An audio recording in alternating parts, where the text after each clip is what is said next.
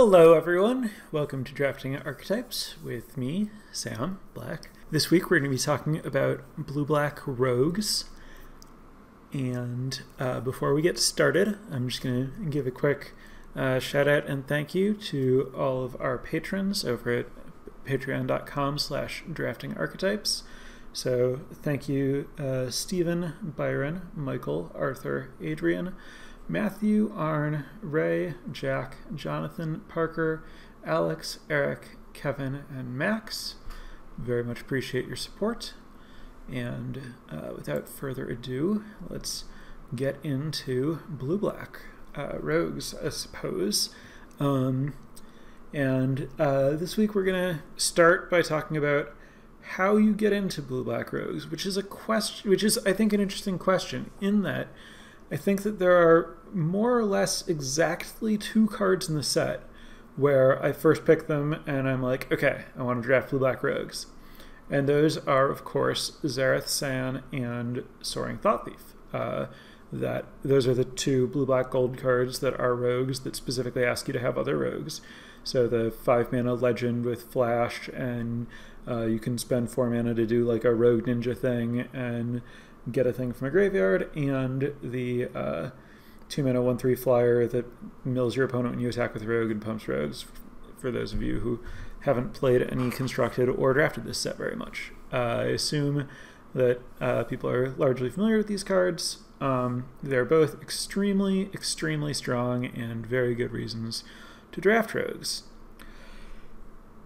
Other than that, like those 2 cards would put me firmly into trying to draft rogues. All of the other good blue and black cards, there are a lot of good blue and black cards where it's like, okay, this would work well in a rogue's deck, maybe this would work best in a rogue's deck, but it doesn't work so exclusively well or so much better in a rogue's deck that I'm like, blinders on, rogues is what I'm about now. The closest things that make me want to go that way are like the other mill cards, so like Relic Golem, which is the 3-mana 6/6 that can't attack or block unless your opponent has 8 cards in the graveyard, and you can spend 2 and tap it to mill someone for 2. The 1/4 rogue, black 2 for a 1/4, you can tap another rogue to give it death touch when it damages your opponent, mill them for 3. I think that card's pretty strong. It's not like a card I'm like super thrilled to first pick, but it is a powerful card. And it's a card that I'm willing to take early. I'm potentially willing to first pick it, and it does make me want to draft rogues in that it enables this mill thing. It is obviously a much stronger card if you have other rogues, but I'm fine playing that card in, like, I think it's very good in white-black cleric-y type stuff. It's totally serviceable in any black deck, really. It's just like a strong enough card and there are enough other rogues that you can get it to do its thing. That's just kind of the situation. There's not a lot of super strong pull here. So this is in a spot that's really remarkably similar to me to what I was saying about blue-red last week, where for the most part you end up here because you're just drafting one of these colors, in my case at least probably blue, and then black is the other color, or if you started black for whatever reason, blue is the other color that you kind of end up shifting into because it's open. And so that means that a lot of the same principles about how you draft any blue deck are going to apply here, where it's the same sort of situation where if you start with a Little Mage's Domination, then Little Mage's Domination has this, theoretical, if you mill your opponent, it's cheaper thing that I think some people view as a significant reason to draft rogues. As I believe I've mentioned before, I don't view it that way. I think it's a nice perk if you're rogues, but it's not. I think the card's so strong that it just doesn't really matter whether I get that or not. And it's also like the fact that it's BBB, or I mean UUU to cast. The triple blue just means that you aren't casting it early enough that the discount really matters all that much, unless your opponent has some really big creature, in which case great, but that's like not the typical case that I find for this card. Basically, if you have that, you're on kind of the blue control, good spells, card draw, Tezim Royal Mage to get back your good spells kind of path, and that path can easily play with black just like it can play with anything else. Another way that you can end up here well, obviously you could just start with one of the other early pick blue cards like Into the Royal or Field Research, maybe even a Bubble Snare out of a pretty weak pack or something, and then just kind of take other generically good blue cards and find yourself here and then just like end up there. Alternatively, maybe you first pick just like Deadly Alliance, some other reasonably strong black card, and then, you know, third pick you start seeing some of those strong blue commons and you just shift in, and it's fine. It's a good deck to fall into rather than force, because the feature / bug with this deck, like, the weird thing about this deck is that I don't want to say all the cards suck, because they don't exactly. And I don't want to say none of the cards are any good, because there are good cards. But I don't feel like there are specific cards that are really high priorities for me. The way that, like, in red, I think it's super important if you're aggressive to get bug catchers, and in kicker, like in blue-green, I think it's super important to get Field Research. And like there are a couple other cards that just really stand, like in black-white, you really want Core Celebrant. In blue-black, I just don't feel that way. I don't specifically care about any particular common. And the reason for that, as I have gone into further detailed study of this archetype, where I start like looking at what cards stand out to me and looking at kind of like what the natural curve is of cards that I like, what I realized is that basically there are a lot of 2-drops that I am happy to play and feel like are good in my deck, but none of them really stand out over any of the others. I'm talking like Expedition Skulker, which is the 2/2 for 1 and a B that you get Death Touch if you have another rogue, pretty good in this archetype. Malakir Blood Priest, if you are kind of like aggressive and an archetype that doesn't have a lot of clerics, it's a good way to just do things that you're interested in doing. Skyclave Squid, generally a pretty strong card. Stonework Pack Beast, Tizim Royal Mage. These are all 2-drops that I'm pretty happy to have in my deck. The Bat, I want to talk about specifically a little bit, because I have talked before about how I'm really into the Bat, and this is the 1/1 flying lifelink with kicker, such that it becomes a 6-mana 3/3 flying lifelink. And I'm starting to come around to the idea that that card is very good in white-black and green-black, and not as exciting in red-black and blue-black. I talked before about how it's not that exciting in red-black because you kind of need things that hit harder and you don't care as much about the life gain, and it hurts a lot that it's not party. In blue-black, I like it if you're trying to do kicker things, because it's a good way to pick up black kicker cards, and it's, you know, good early, good late, and works well in that archetype. But if you don't have a kicker sub-theme in your blue-black deck, then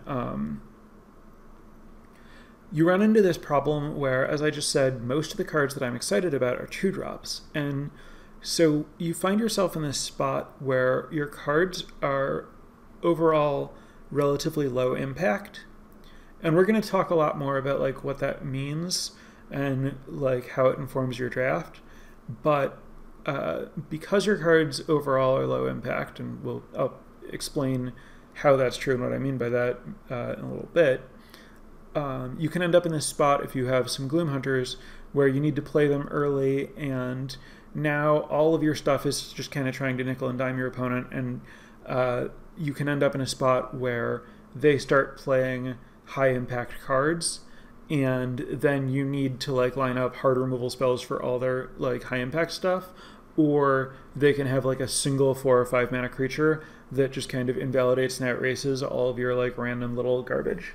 So Ghastly Gloom Hunter, the Flying Lifelinker, can kind of lead you further into a spot where you have this problem, or maybe you're like leaning on waiting for it and playing it as a 3/3 Flying Lifelinker, but that's pretty easy to kill, and then you're kind of no better off. So I like it in green-black, where early it buys you time for your like more powerful stuff. Like green-black generally has a lot bigger of a game than blue-black. Like it very much doesn't have this all low impact problem. It's all very high impact.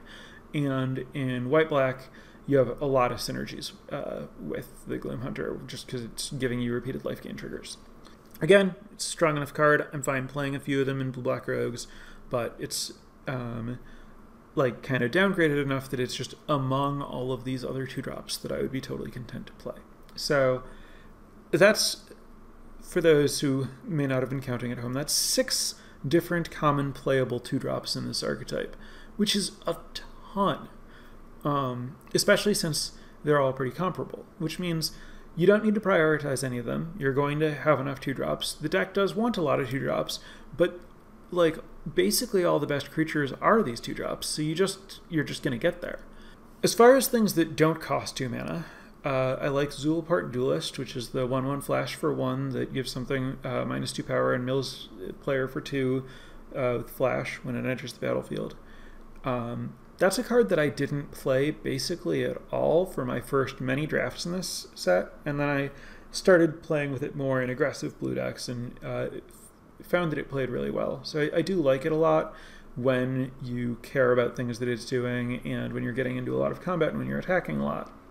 It plays particularly well, obviously, with Expedition Skulker. And just generally, anytime you can trade it for like a 2-drop and then mill them for 2, you're 3 cards into filling your opponent's graveyard on a very cheap exchange that left you up a permanent. So it's a nice card. Obviously, it has the same issue as the Ghastly Gloom Hunter that I was talking about and all these other cards, where it's all very small ball, but it is a good small ball card. Then at 3 mana, I'm pretty into Nimana Skydancer, which is the... I hate saying that I'm into Nimana Skydancer. Nimana Skydancer is the 2/2 flying rogue with flash that mills your opponent for 2 when it enters the battlefield. 2/1 flying flash for 3 mana. I can't believe that I'm like okay with a 2/1 flash flyer for 3, but it is doing things that this archetype wants to do, and so it works out well enough. But it's not a strong card. It's just one that like fits the game plan.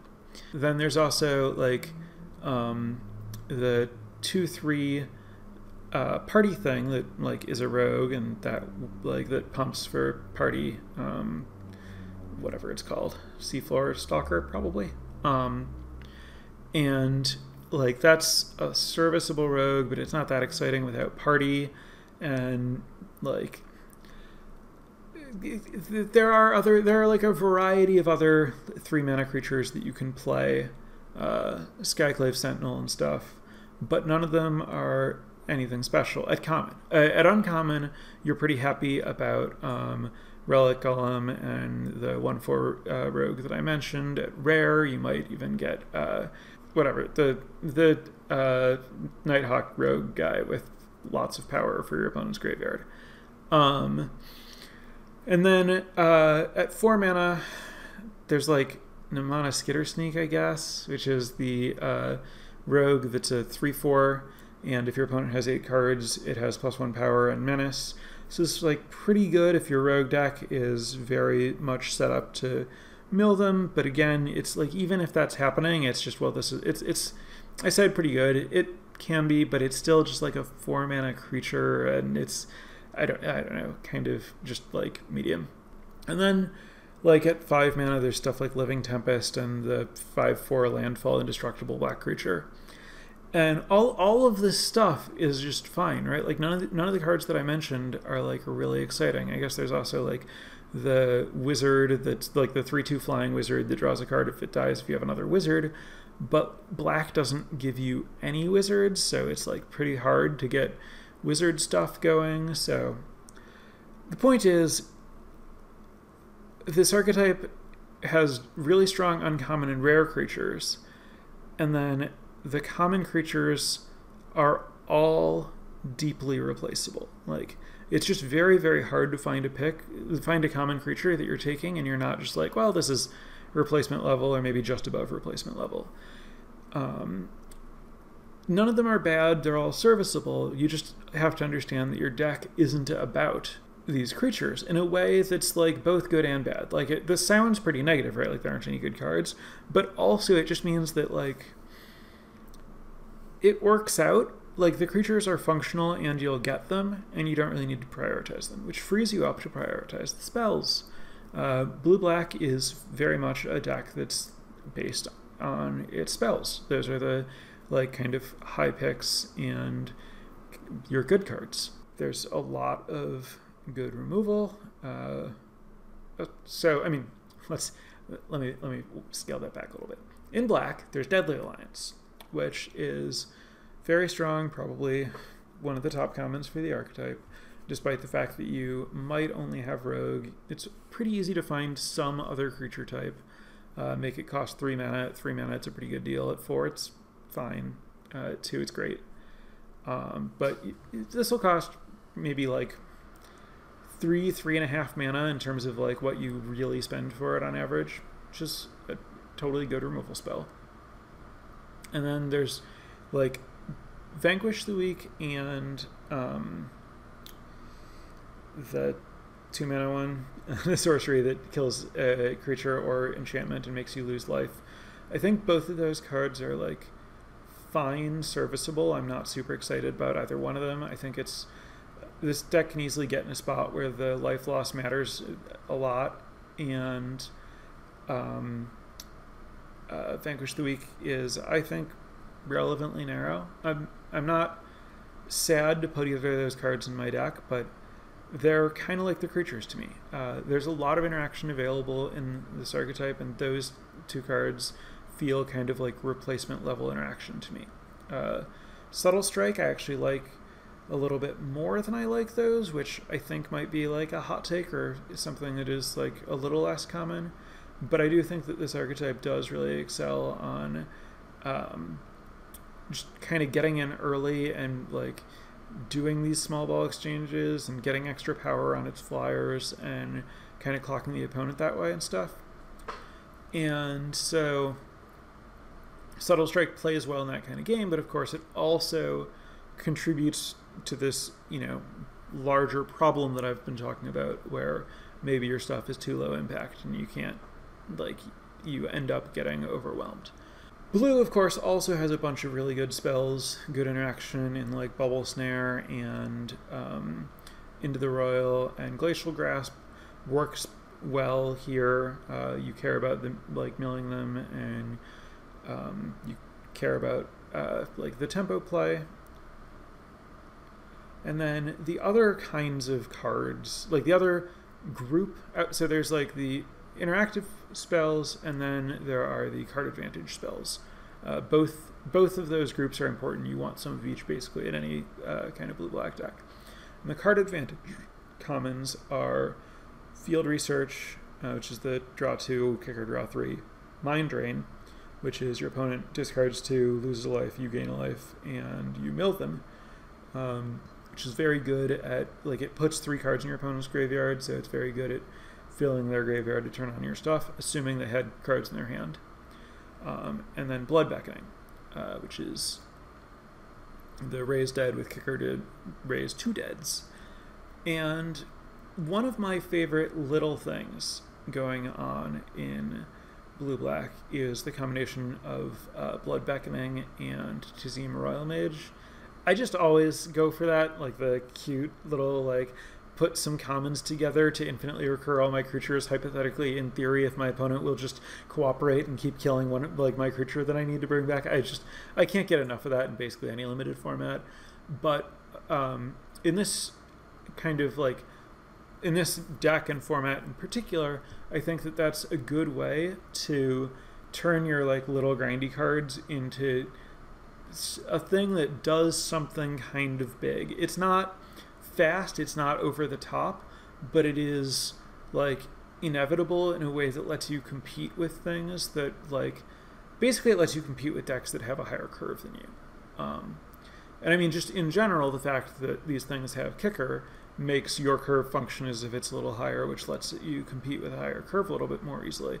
But here, when you're combining, like, a 6 mana thing and a 4 mana thing, and getting extra cards and potentially like getting back both extra creatures from the Blood Beckoning, and maybe you get like another Royal Mage in here or something, and you can start getting back Deadly Alliances. You can just start kind of doing a lot of whatever you want eventually in a long game. It sounds crazy to talk like this is what actually happens in games of Magic, but trust me, I do this kind of stuff. It does happen a little bit when this is the way that you play. So anyway, that's like certainly only one of many ways to approach like having a plan to win a late game, which is really like what I'm kind of getting at with this idea that your deck is going to be a bunch of like small ball stuff, and so you need like just deck building, and Magic in general is about having a narrative for your deck that like tells a story like we're going to do this and then this and I'm going to win because this happens. And I think that with rogues there are a few different narratives you can tell. Like maybe your narrative is basically like, I'm going to get in early, I'm going to attack, I'm going to play some tempo stuff, I'm going to play evasive stuff, I'm going to put you on the back foot, and then play things to like keep you off balance until I can like win with flying things and menace things and Malakir Blood Priest drains or whatever. Or it can go a completely different way. Maybe your story is, I'm going to answer all your stuff, and I have like a few different like mill engines, and one of these and I'm going to deck you. Like I have maybe a crab or two, maybe I have Maddening Cacophony, maybe I have just a lot of like random creatures that mill you for 2, and then Blood Beckonings to bring them back and mill you again. So you can like tell this, well, I'm just going to like trade off until your library's gone story. Or maybe you have like a strong rare creature or two, and you have like a lot of removal and card draw, and you're gonna like find your like big rare finisher, and you're gonna bring it back with Blood Beckoning if your opponent kills it. So there are just a lot of different ways that this deck can win, but you need to pay attention to like what your narrative is and how you're going to win. And so this Blood Beckoning to Temur Royal Mage thing is one thing that your narrative might be. So now to like step back and talk just a little bit more directly about this low curve, low impact thing and what it means for kind of like your pick orders and game plan and overall approach. So obviously you could say, well, I still want a smooth, normal, limited curve, and I know there are a lot of highly desirable 2-drops, so I'm just going to de-emphasize all of those. I'm going to prioritize picking the best things I can think of at every other spot on the curve, and I'm going to end up with enough 2-drops because there'll just be enough picks where the only good card in the pack is a 2-drop and I take it. I don't recommend that because I think the 2-drops legitimately are better than the other cards, and I would just rather lean into the idea that my deck has a lot of 2-drops. But if my deck has a lot of 2-drops, that means a few things. It might mean I'm like aggressive and trying to end the game, but these 2-drops aren't particularly great attackers. They're good for other reasons. And so that's not really what I expect to have happen. What's really going to happen is I have a lot of these cards that are cheap and trade up on mana. Expedition Skulker and Skyclave Squid, for example, are both cards that are very good at trading with things that cost 3 or 4 mana. And I can play these, and then they stop me from falling behind, and now I can spend time playing Field Research and Mind Drain, or trading off these 2-drops and playing Blood Beckoning. And because all of my creatures are really cheap and I can get these cheap exchanges, now I can afford to spend mana to get up cards, and then I can basically, my like core strategy is card advantage. Like I'm going to just like draw a lot of cards, and I'm not going to fall too far behind while I'm doing that because my cards are cheap and I can deploy them easily, and maybe I can swarm someone, maybe I can, there are a lot of ways that you can win by having more cards than your opponent, and it's easiest to do that when the more cards that you have than your opponent are cards on the battlefield rather than cards in your hand. And so the fact that your deck is full of these like 1, 2, and 3 mana plays that trade with your opponent's cards makes it very easy to like have a nice smooth game where you're drawing cards and putting them onto the battlefield and trading them off, and they go to the graveyard, maybe putting them back, and your deck just has a lot of, I'm going to say velocity. It's not a great term. It means a lot of different things. A lot of people use it to basically mean number of cantrips in your deck or something. But I'm referring to just like your general ability to efficiently use mana to move cards between zones in a way that's like somehow profitable for you.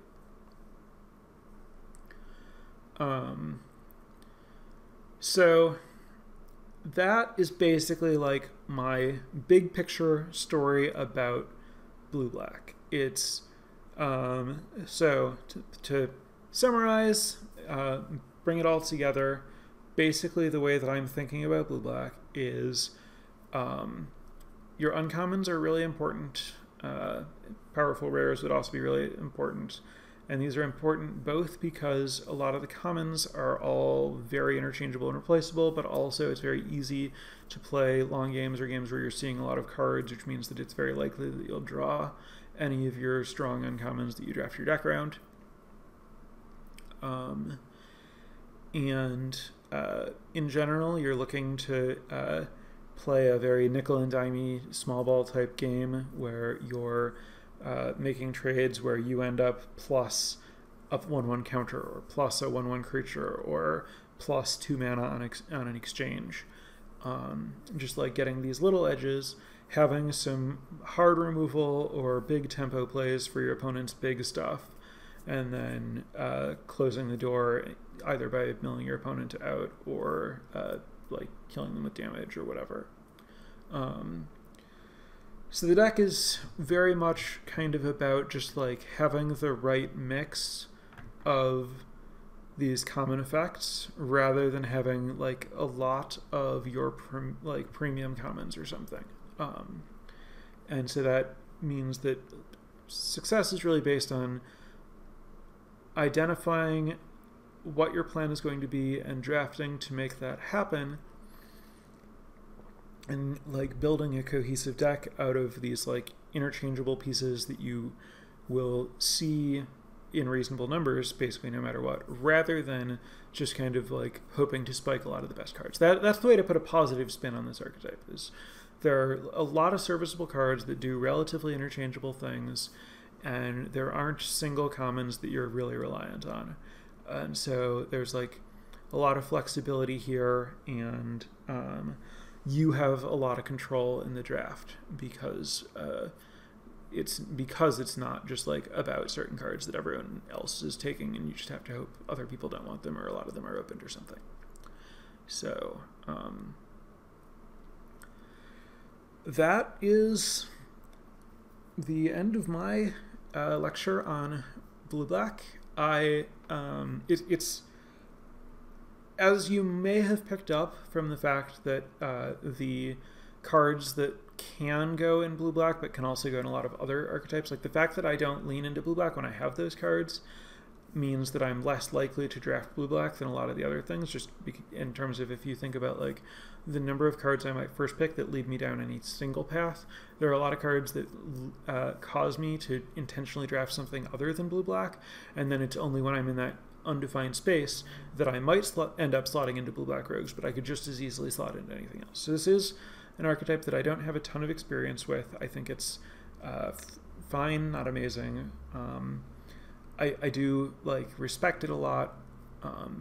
I would say that more of the times that I've seen it win, it's my opponent beating me with it rather than me beating my opponent with it, just because my opponent's more likely to be playing it than I am.